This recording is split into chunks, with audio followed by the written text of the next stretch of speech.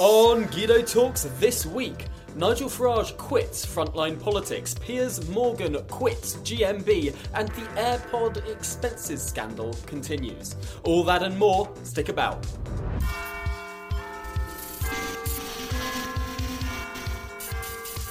Hello and welcome to Guido Talks. My name's Tom Harwood and once again I'm joined by founder and editor of Guido Fawkes, Paul Staines, and reporter Christian Calgie. Remember, you can watch us on YouTube as well as listen to us wherever you get your favourite podcasts. And if you're watching us on YouTube, have a look at the links down in the descriptions where you can jump to whichever section of the podcast you fancy. So, we're going to kick off this week by talking about one of the most dramatic stories of the week, and that was Piers Morgan walking off the show that he has chaired for 6 years. Of course, Good Morning Britain. Paul, can you tell us about this? So Piers was doing his usual... Actually, he wasn't doing his usual. He had done his usual ranting about Meghan Markle the day before, and Alex Berevant, the weatherman on the show, who's incidentally mixed race, launched into a Piers-style diatribe against Piers himself for about 30 seconds before Piers went, "I've had enough. If you want to be anchor of the show, have it," and stormed off. And to be honest, I thought this was a contrived thing, and Piers doing what he does to generate the readership, the views. But it turned out to be for real. In fact, we did a poll on Twitter of 4,000 Guido followers, and most of them, 3/4 of them, thought it was staged. But it turned out he was in talks all day with Caroline McCall, the ITV boss. She said the stuff he'd said about her, about Meghan's mental health issues and calling her a liar effectively was unacceptable. And Piers said, "I'm not going to apologise." And that was that. He's gone. Lots of speculation that he'll be back on GB News. I don't know if you're going to comment on that, Tom, or he's going to take a break for a while. I mean, he's been doing a pretty gruelling show for 5 years, getting up at 3 a.m. But to be fair, he has made that show, and it pains me to say it. He did make it something that you had to watch every now and then. And without him, I don't think it would be anything like it. And the great irony of all of this was, of course, that final show, the one where he stormed off, was the first time in GMB's history that it overtook BBC Breakfast in terms of ratings. So Piers Morgan can arguably said to be leaving on a high. I doubt that it will achieve those sort of ratings anytime soon again. He actually did. He actually did send a tweet, didn't he, during the day after, saying, wins the ratings wars, job done, which I thought was quite typical. Yeah, no, he knows when to leave. I still think it was contrived. I still think that the most peculiar thing about it was just a really odd thing to walk off to. I mean, Piers gets in sparring fights every day, and yet this one thing which didn't even seem too pointed, he walks off. I still think there's going to be a big announcement at some point, and he needed to find a get out and did it with a flourish, but I'm happy to be proved wrong in the coming weeks. Possibly, though I was watching it in real time first thing in the morning, and he was having a little bit of a set to with the guy Alex before, and it's quite something for the show that you can see yourself to be the star of and the anchorman, for the producer to tell you, no, sit there and take it, we're going to give the weatherman a chance to have a go at you and put you on the side of the case. So I can imagine he was seething when, at 5 a.m. in the morning he was told that he was going to have to do that. Because he clearly was narked with the guy before he even started. It is a high-octane environment, that studio, especially when everyone's got up so early in the morning. Everyone's fuses are very short, and readers may remember seeing Ian Dale storm off that programme not so long ago. So this isn't an unprecedented occurrence in the GMB studio. Anyway, as I said, it pains me to be on Piers' side in this argument, but he made a good point. Look at this clip of him the next day on the doorstep. I believe in freedom of speech. I believe in the right to be allowed to have an opinion. If people want to believe Meghan Markle, that's entirely their right. I don't believe almost anything that comes out of her mouth, and I think the damage she's done to the British monarchy and to the Queen at a time when Prince Philip is lying in hospital is enormous and frankly contemptible. So if I have to fall on my sword for expressing an honestly held opinion about Meghan Markle and that diatribe of bilge that she came out with in that interview, so be it. Of course, the ongoing crises in Scotland, particularly the SNP, have continued well into this week. On the one hand, on Wednesday night, the Deputy First Minister survived the Tory vote of no confidence. Actually, this was not so consequential given that it was initiated as a threat to release legal advice, the majority of which the Deputy First Minister did then do. So Sturgeon is the one to look out for in the coming days and weeks.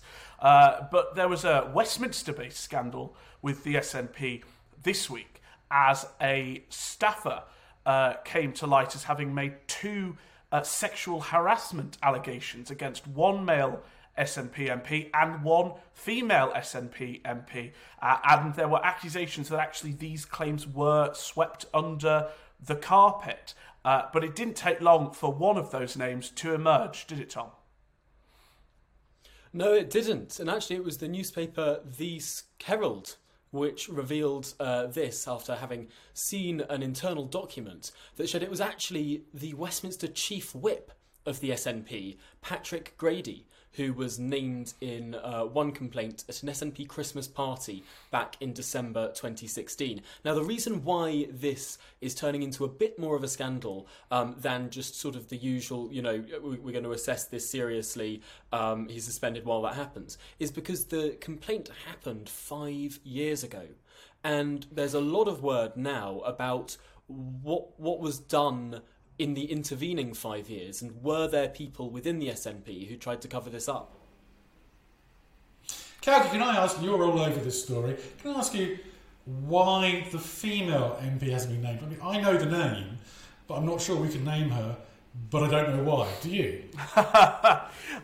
We'll have to see. We're looking into this. We're talking to all the right people. I've found it tends to be the case that sometimes there just isn't the political impetus behind. Obviously, the Chief Whip, that is a particularly scandalous accusation. It also happened a long time before. The female MP, as I understand it, happened in January 2020, and given coronavirus, there may be an excuse that it is being investigated. We don't know where that investigation is up to, and we will certainly find out, and if necessary, we will not hold back on naming. I think talking about this entire SNP scandal is useful in the context of wider Scottish politics, because we've seen something of a turning in the polls in Scotland as well over the last couple of weeks, or certainly over the last month, which has we went from 20 polls where the pro-independence, pro-Skexit forces were ahead, to now we've seen 5 polls where the pro-union side are ahead. And a lot of that probably is to do with the success of the UK-wide vaccine rollout, the comparisons to the EU on which this debate hinges quite a lot, but also undeniably the scandal that the SNP has wrapped itself in, not only to do with sexual assault down in Westminster, but of course the response to the sexual assault allegations against Alex Salmond and how that was handled in Holyrood. That all seems to be coming home to roost and taking a bit of the shine off the SNP. I think basically we're past peak SNP. We're not seeing any polls where they're getting sort of above 50% of the of voting intention anymore. And crucially, there was one poll this week that showed that actually they wouldn't even gain a majority in the Scottish Parliament in May. Now, if that transpires, that'll be a massive blow for the SNP, because they're pinning their hopes on a second referendum, on that having the endorsement of a majority SNP government. And if they fail to get that, well, it takes the wind out of their sails. Well, one scandal that's come back to life this week is Podgate, the case of Angela Rayner's £249 AirPods. Well, the pair of AirPods. Here's why. This clip. going back to the past where things have been wasted, it's always different in hindsight, isn't it? The government would argue that they didn't know that money was going to be wasted. They thought they were trying to get a test and trace system working. People might take issue with what they did and have done, and it's been proved that it didn't go well and shouldn't have gone in the way that it did. But when you look at things and you look at waste, for instance, one of the things you've been accused of is putting in an expensive claim for your AirPods. Now, you might argue that that was necessary in a tech world when you're trying to operate in lockdown, but it doesn't look good, and it's very easy to point the finger, isn't it? Well, £249 on a pair of AirPods so that I can carry out my job, which on average I use 4 hours a day now on Zooms, is nowhere near billions of pounds that has been wasted on contracts to people with no experience whatsoever. So my answer is that we wouldn't mismanage the finances going forward. We would ensure that the management of the finances is prudent, as it should be, because it's taxpayers' money, and that we reward the workers that have been on the front line, putting their lives at risk, and give them the pay rise that they deserve. So Kate Garraway there, or Mrs Draper as she's also known, pushed the point that other people didn't have these AirPods, and she gave the excuse that she needed them for the 4 hours a day of Zoom calls that she did. Now, this pushed us to think, we haven't seen her in these Zoom calls, and we watch a lot of Zoom calls for our sins, wearing pods, and we checked, and guess what? As you can see from these photos on the screen right now, not one single instance of her wearing her expensive AirPods since she's bought the last pair of them. And in any case, we found out when we were doing this investigation from the parliamentary authorities that as part of their package, of IT package, they provide AirPods for use on Zoom calls. There's no excuse. Yes, that's right. The Parliamentary ICT Service provides all, as part of their standard package to MPs, provides a headset that they can use for video conferencing. And it was quite remarkable. We weren't being selective in that sort of swathe of photos that those of you who are watching on YouTube can see. We went through sort of every single Zoom call that she had shown publicly, and some of those that we'd published as well throughout the last 11 months. And Angela Rayner wasn't wearing AirPods in any of them. It's really quite an extraordinary claim to make, and it really just digs the hole deeper. She set herself up to fail as well, didn't she? Because immediately after she professed that she used the AirPods for Zoom calls, she appeared at the Labour Party local election launch via Zoom, and guess what? She wasn't wearing AirPods. So it's not just the past. Her story doesn't even hold water in going forward. This has been one of those weeks where the main stories are not overtly political. The main stories leading the front pages, of course, we had the Harry and Meghan interview at the start of the week, but what emerged as the biggest story of the week in the middle was the disappearance, the kidnap of Sarah Everard from Clapham in South London, and of course it's affected many people. They say every story is local, and this one served to be because the policeman who was a suspect in the kidnapping, turns out, was a parliamentary policeman and part of the diplomatic protection unit. And it's since emerged that he was mainly based at the Nine Elms US Embassy. So we had a lot of touching sort of personal testimonials from particularly female members of parliamentary staff who are, of course, incredibly worried that the people that are meant to be protecting them are involved in this awful story. One person who didn't grasp the sensitivity of the issue, of course, was the Tory mayoral candidate, Sean Bailey, who on the afternoon that this policeman was taken into custody and the investigation was in full flow, decided to politicise the issue by saying that her disappearance was symptomatic of crime in London and that a vote for him would end that situation. And he then doubled down on it while launching his anti-crime manifesto the next morning, and we can see that clip. you were widely criticised yesterday for a tweet that was perceived to politicise the murder of Sarah Everard, while also saying that you empathise as a father and as a husband. My question is, do you have to be a father and a husband to care about Sarah Everard being murdered? And do you regret politicising the murder in this way? First thing to say is I feel such pain for the family. I don't have any idea. No one can know what they're going through. Secondly, no, I don't regret putting the tweet out because it's to make people focus on the fact that people are being murdered routinely on the streets of London. And of course, you don't need to be a father or a husband to understand the pain and be concerned about these things. But what we do need in London is a mayor who's focused on these things. What we do need in London is a mayor who's present, who's trying to make the streets of London safe. Because let's be clear, having parts of London that are no-go areas because crime is so bad doesn't suit anyone, men, women, all children. We need to make the streets of London safer. I want to put it to you like this. In the year before lockdown, 15,000 knife offences. This is unacceptable. We just can't live like that in London anymore. And that's why it will always shine a light on this. You know, when you're a youth worker and you have children go missing and then they turn up murdered, it is devastating to the whole community. So I feel no regret at all shining a light on the fact that people feel stressed in London about crime.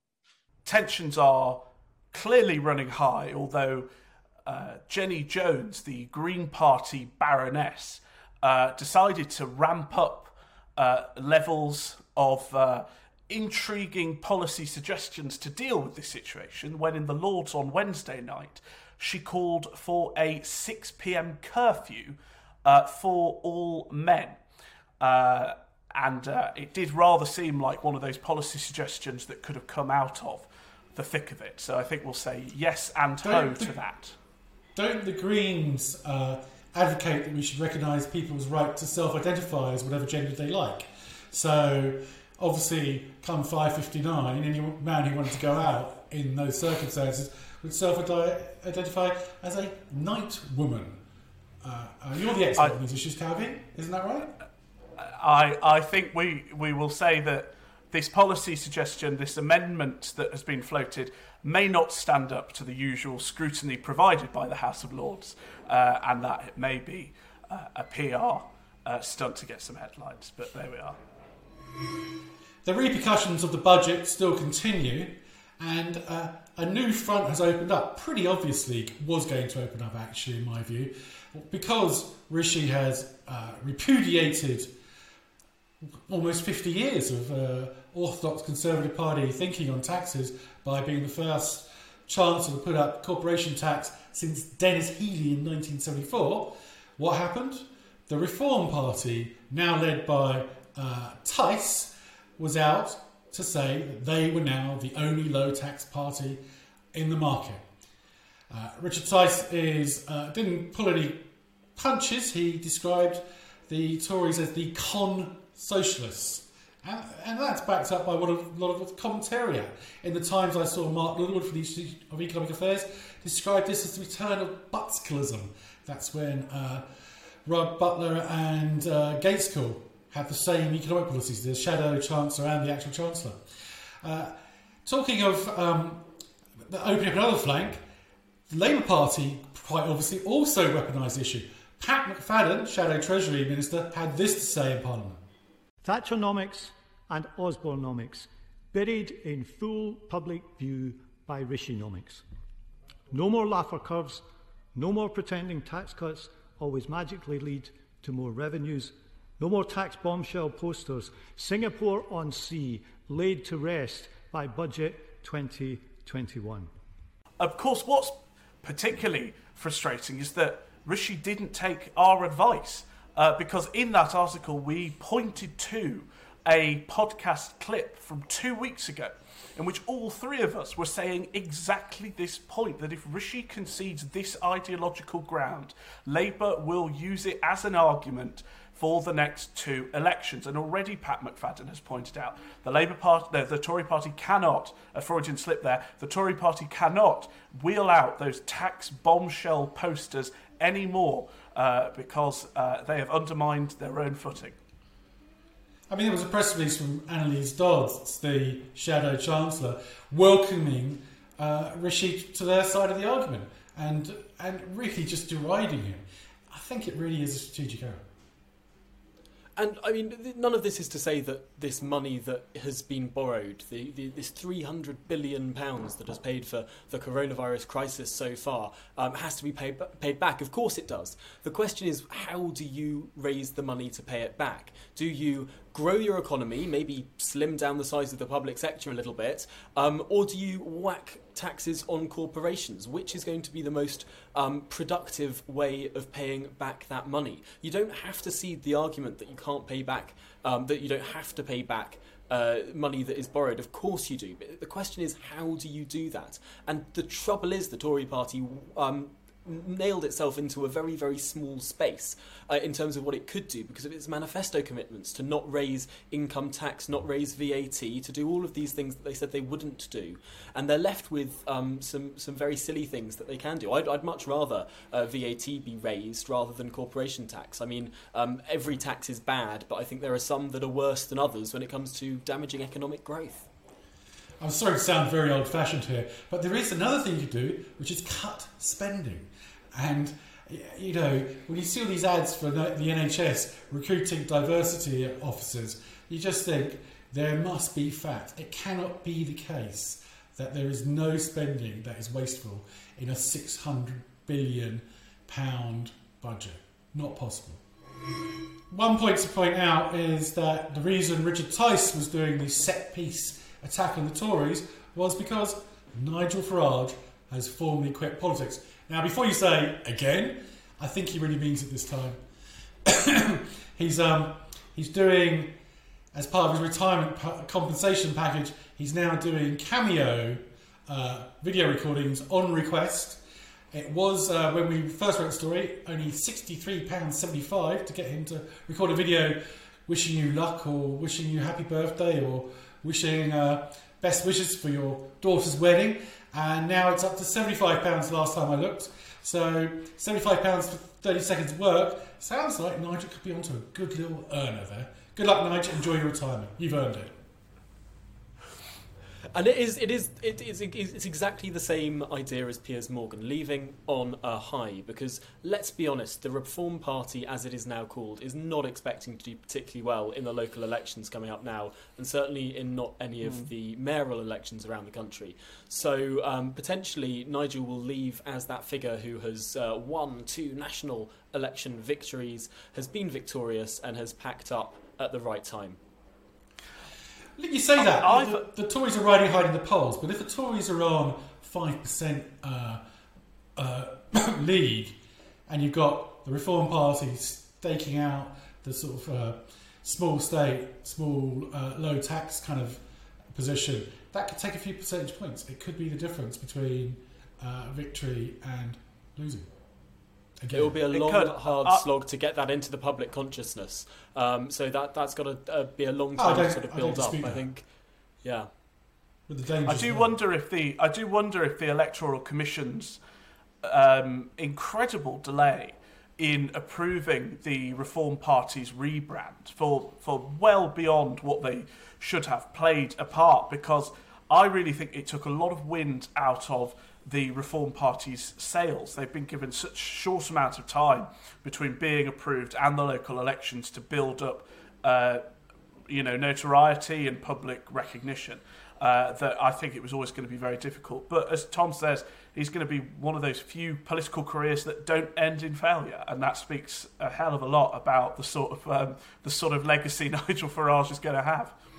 Well, talking of Nigel Farage, how can we not talk about the European Union and the extraordinary claims that one EU president made at the start of this week? I am, of course, talking about Charles Michel. It seems like everyone in the EU is called Michel these days, but Charles Michel is the president of the Council, and he claimed erroneously at the start of this week that the UK had ban on exporting vaccines. Of course, he was trying to make up for the fact, or sort of mitigate the fact, that the EU had banned the export of 250,000 vaccines to Australia, and sort of saying, well, everyone's doing vaccine nationalism. The problem was it just wasn't true. And this became a bit of a diplomatic incident. The UK summoned the EU representative to come and dress them down about this flagrant lie, and it took actually Boris raising this in Prime Minister's questions in the House of Commons, saying that the UK emphatically does not have a ban on exporting vaccines. It has not blocked the export of a single vaccine, whereas it's actually the EU that has blocked the export of 250,000 of them. And belatedly, at the end of that Wednesday, the EU finally conceded the point. The UK does not have a ban on vaccine exports, and yet the EU has imposed one. That's the difference. But Britain hasn't exported a single dose, has it? We don't have a large vaccine manufacturing sector, so it's not really, it's a bit of a moot point. The EU famously has a large manufacturing sector. We don't have many plants. We're trying to build them bloody quickly, but the fact is that we don't have many of the plants. The real point of contention here isn't who's blocking vaccines, it's who signed the contracts earliest and how tightly were those contracts written. No, I agree with you. And the UK absolutely smashed it out of the park. It is still the case that Britain has not exported a single dose of vaccine. Rightly or wrongly, that's just the fact of the matter. Haven't blocked a single dose leaving either. It's not active, we just haven't got round to it yet, alright? We'll do. And of course, this ongoing success of the UK vaccine programme compared to the EU's woeful record in jabbing people seems to be having a bit of an effect. This is potentially part of the reason why now only 39% of people said they want to rejoin the European Union, a drop of 8 points in the last couple of months. This was a poll that we reported this week from YouGov that showed that there has been a colossal collapse in support for rejoining the European Union. I'm sure, no doubt, a lot of that has to do with how people see that an independent speedboat country, as Ursula von der Leyen called us, has been able to handle the vaccine rollout compared to the lumbering European Union. But I'm sure also there's a bit of status quo bias here. Once something's happened, people are more wary of the big change. And suddenly the big change doesn't become leaving the EU's market, it becomes rejoining it. And it seems that the further we get away from the point of the 1st of January this year, the more embedded our position outside of the European Union will become. We spoke earlier about how Sean Bailey's had a pretty disastrous week as we approach to the May London elections. Well, he hasn't just been shooting himself in the foot. There was a very interesting development on Saturday night as Laurence Fox declared he will be standing for London Mayor for the Reclaim Party, mainly on a platform of anti-lockdown, so very much sort of covering ground that the Reform Party are also pushing. But also on the issue of free speech, as you'd expect. He's clashed with Sadiq Khan many times on his woke statue review and various other cultural issues. This is going to be very interesting. We've not yet seen Laurence Fox at all tested with the general public. It was only about a year ago that he first appeared on Question Time, and that really sparked his ascent into the political world. And since then, obviously done very well on Twitter, but Twitter's a very different thing to an actual electorate. Now, the reality of this may just be that it splits the right vote and allows Sadiq Khan in, because not only have you got Sean Bailey for the Tories and you've got Laurence Fox, but you've also got all sorts of other right-wing candidates, especially anti-lockdown candidates. Of course, you've got Piers Corbyn, you've got UKIP, you've got David Curtin, who's currently a Brexit Party AM, but is going to be standing on his own party. This week we saw a poll saying Sadiq's going to win on the first round with 51% of the vote. I'm now starting to think that might be the best thing for the Tory party, because if Sean Bailey is completely crushed in the first round, he might just go away and stop causing issues for CCHQ. It's interesting. I think it's a bit harsh on Sean. Because It's interesting you mentioned that poll where Sadiq was ahead with 51% of the vote, because it also polled those minor candidates. And leading the pack of sort of new parties and minor parties, you know, the Piers Corbyns, the Lawrence Foxes, the David Curtins, all that lot, leading the pack was Dr. Gammons from UKIP, the hilariously named candidate of that party, who led them on 2%. All of the others were on less than that. Now, that means that you need to get 5% to keep your deposit in a London mayoral election. It's quite a hefty deposit as well. I would be very, very, very surprised if Lawrence Fox manages to get over 5% and keep his deposit. In fact, I think I tweeted it and said I'd eat a picture of that tweet if Lawrence Fox gets over 5%. So I'm willing to be proved wrong, but I think it's... Well, we'll take that. Would you up your bet? I reckon Lawrence Fox will do the best of the other parties. So he'll beat Gammons, basically.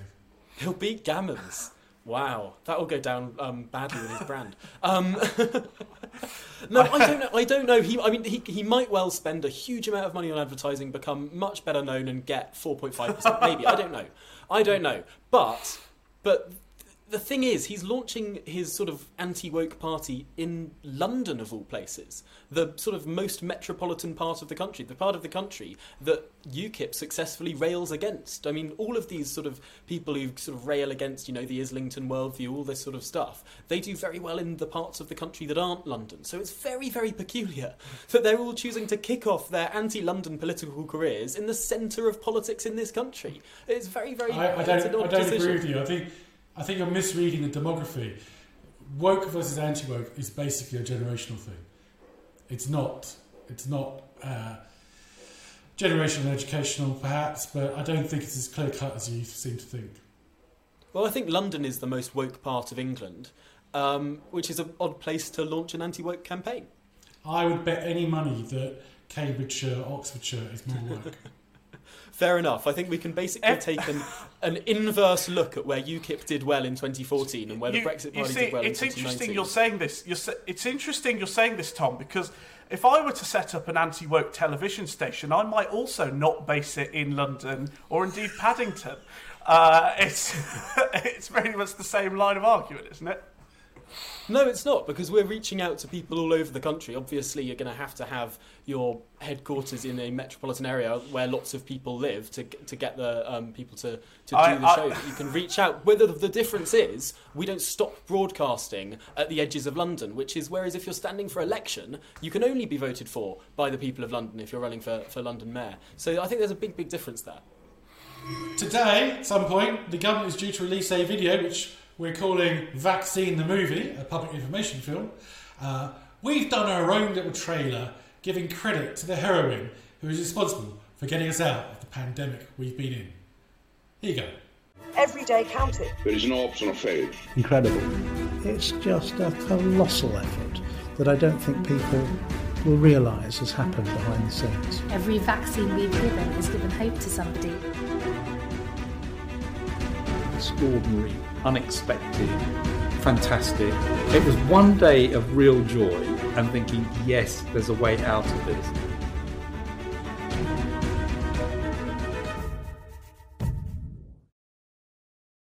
Well, on that note, that's it for this week. Thank you so much for sticking with us for another episode of Guido Talks. Remember to subscribe if you're watching on YouTube and click that notification bell to get reminded every week when a new episode comes out, but also to follow us on whatever podcast platform you use. Apple Podcast, Google Podcasts, Spotify, we're there, we're everywhere. Thank you once again for watching this week, and we'll see you again, same time next week.